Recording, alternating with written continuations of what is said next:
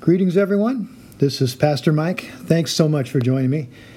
I'm here in my office with my Bible open to 1 Corinthians chapter 12, where it says, starting in verse 21, "As it is, there are many parts but one body. The eye cannot say to the hand, 'I don't need you.' And the head cannot say to the feet, 'I don't need you.' On the contrary, those parts of the body that seem to be weaker are indispensable, and the parts that we think are less honorable, we treat with special honor, and the parts that are unpresentable are treated with special modesty, while our presentable parts need no special treatment. But God has put the body together, giving greater honor to the parts that lacked it, so that there should be no division in the body, but that its parts should have equal concern for each other. If one part suffers, every part suffers with it. If one part is honored, every part rejoices with it. Now you are the body of Christ, and each one of you is a part of it." We've been spending time in this chapter because of its detailed description of the body of Christ. If I belong to Christ, that is, if I have received Christ into my life by faith, then the Holy Spirit now lives in me.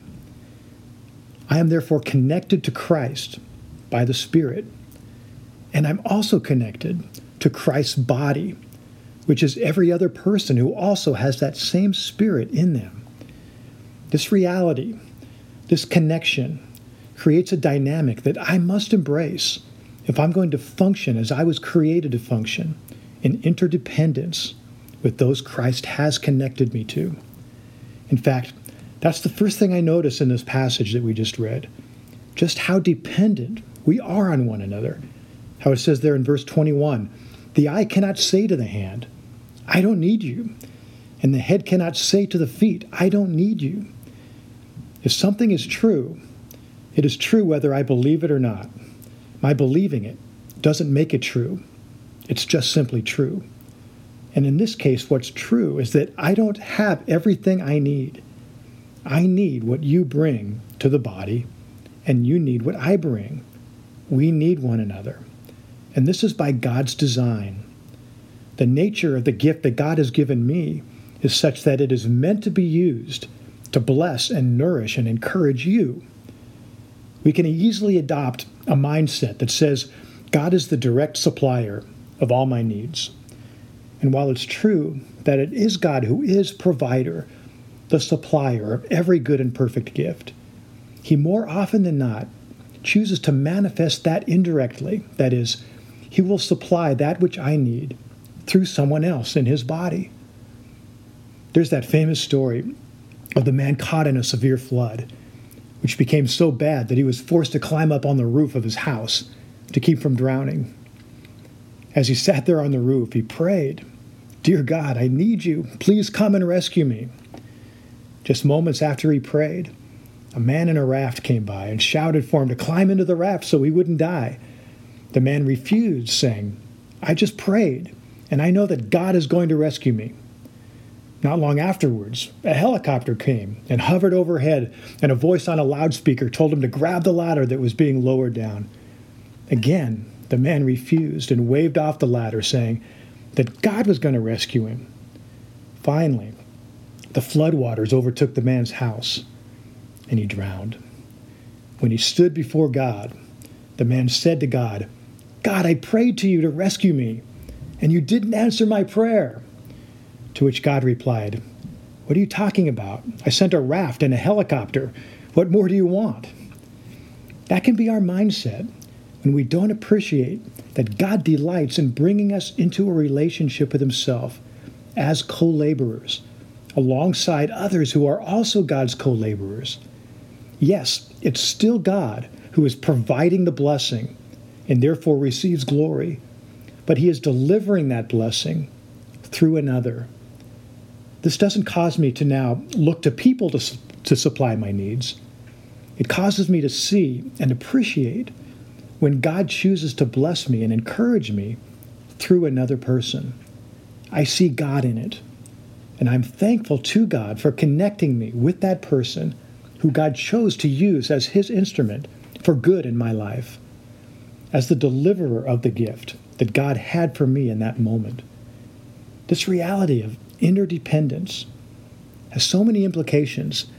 How verse 22 through 24 say, those parts of the body that seem to be weaker are indispensable, and the parts that we think are less honorable we treat with special honor, and the parts that are unpresentable are treated with special modesty, while our presentable parts need no special treatment. But God has put the body together, giving greater honor to the parts that lacked it. So in Christ's body, the weaker parts are indispensable, it says. This is a unique aspect of Christ's body that distinguishes us as different from the world. It's sad and contrary to Christ's nature when Christians become known for shooting their own wounded. The Bible says God gives extra honor to the weak. This isn't saying honor is given for weakness, but Paul explains this by using the example of how we treat our own bodies. The less presentable parts we cover and dress up. I don't draw attention to my stomach when it's hanging over my belt, but I wear clothes appropriate to my body type. My unpresentable parts are treated with special modesty. The injured and vulnerable parts I protect and guard. When my arm is broken, I don't cut it off. I put a cast on it and protect it while it heals. Every part is indispensable. In other words, it can't be dispensed with or thrown away. We all win or lose together. That's why it says in verse 26, if one part suffers, every part suffers with it. If one part is honored, every part rejoices with it. So then, if one church in our community is struggling, we're all struggling. If one believer is suffering, we all suffer. Now, if I'm to be totally honest, I have to say that at least part of me doesn't like that. I don't want to have to need you. I want to be able to do it on my own. In my flesh, I think if you don't run the race well, I want to leave you behind and run on my own. But I can't do that. I need you. And Jesus won't be fully made known without you and me running together. When we begin to see how connected and interdependent we are, it changes how we view the relationships we have within the body. There's no room for competition. There's no room for pride. I'm no more important than any other person in the body, and yet I'm no less valuable. As a member, an ear can't see or taste, but it can provide hearing for the whole body. An eye can't jump or throw, but it supplies vision for the whole body. My toe benefits from the eye, and that the eye's ability to see prevents the toe from constantly getting stubbed. The eye benefits from the toe, and that the eye can't get to the place that it's seeing without the toe. I'm only fulfilled when I perform my function for the benefit of the whole body. That's why service is so important, and why this truth that every believer is a minister is absolutely foundational if we are going to experience transformation at any level. I think back to how Paul described himself as an under-rower, a servant, who labored unseen to get others to their destination. But while doing so, the under-rower also gets to the destination themselves. This is who we are in Christ. It's the polar opposite of our condition in Adam before we came to know Christ. There's no union or fellowship in sin, only self-interest and distrust of others. That's why Satan tries to divide the body, so that this facet of Christ's glory that is meant to be displayed through his church would remain hidden and be ineffective. I have to allow God to overcome my own independence and individualism.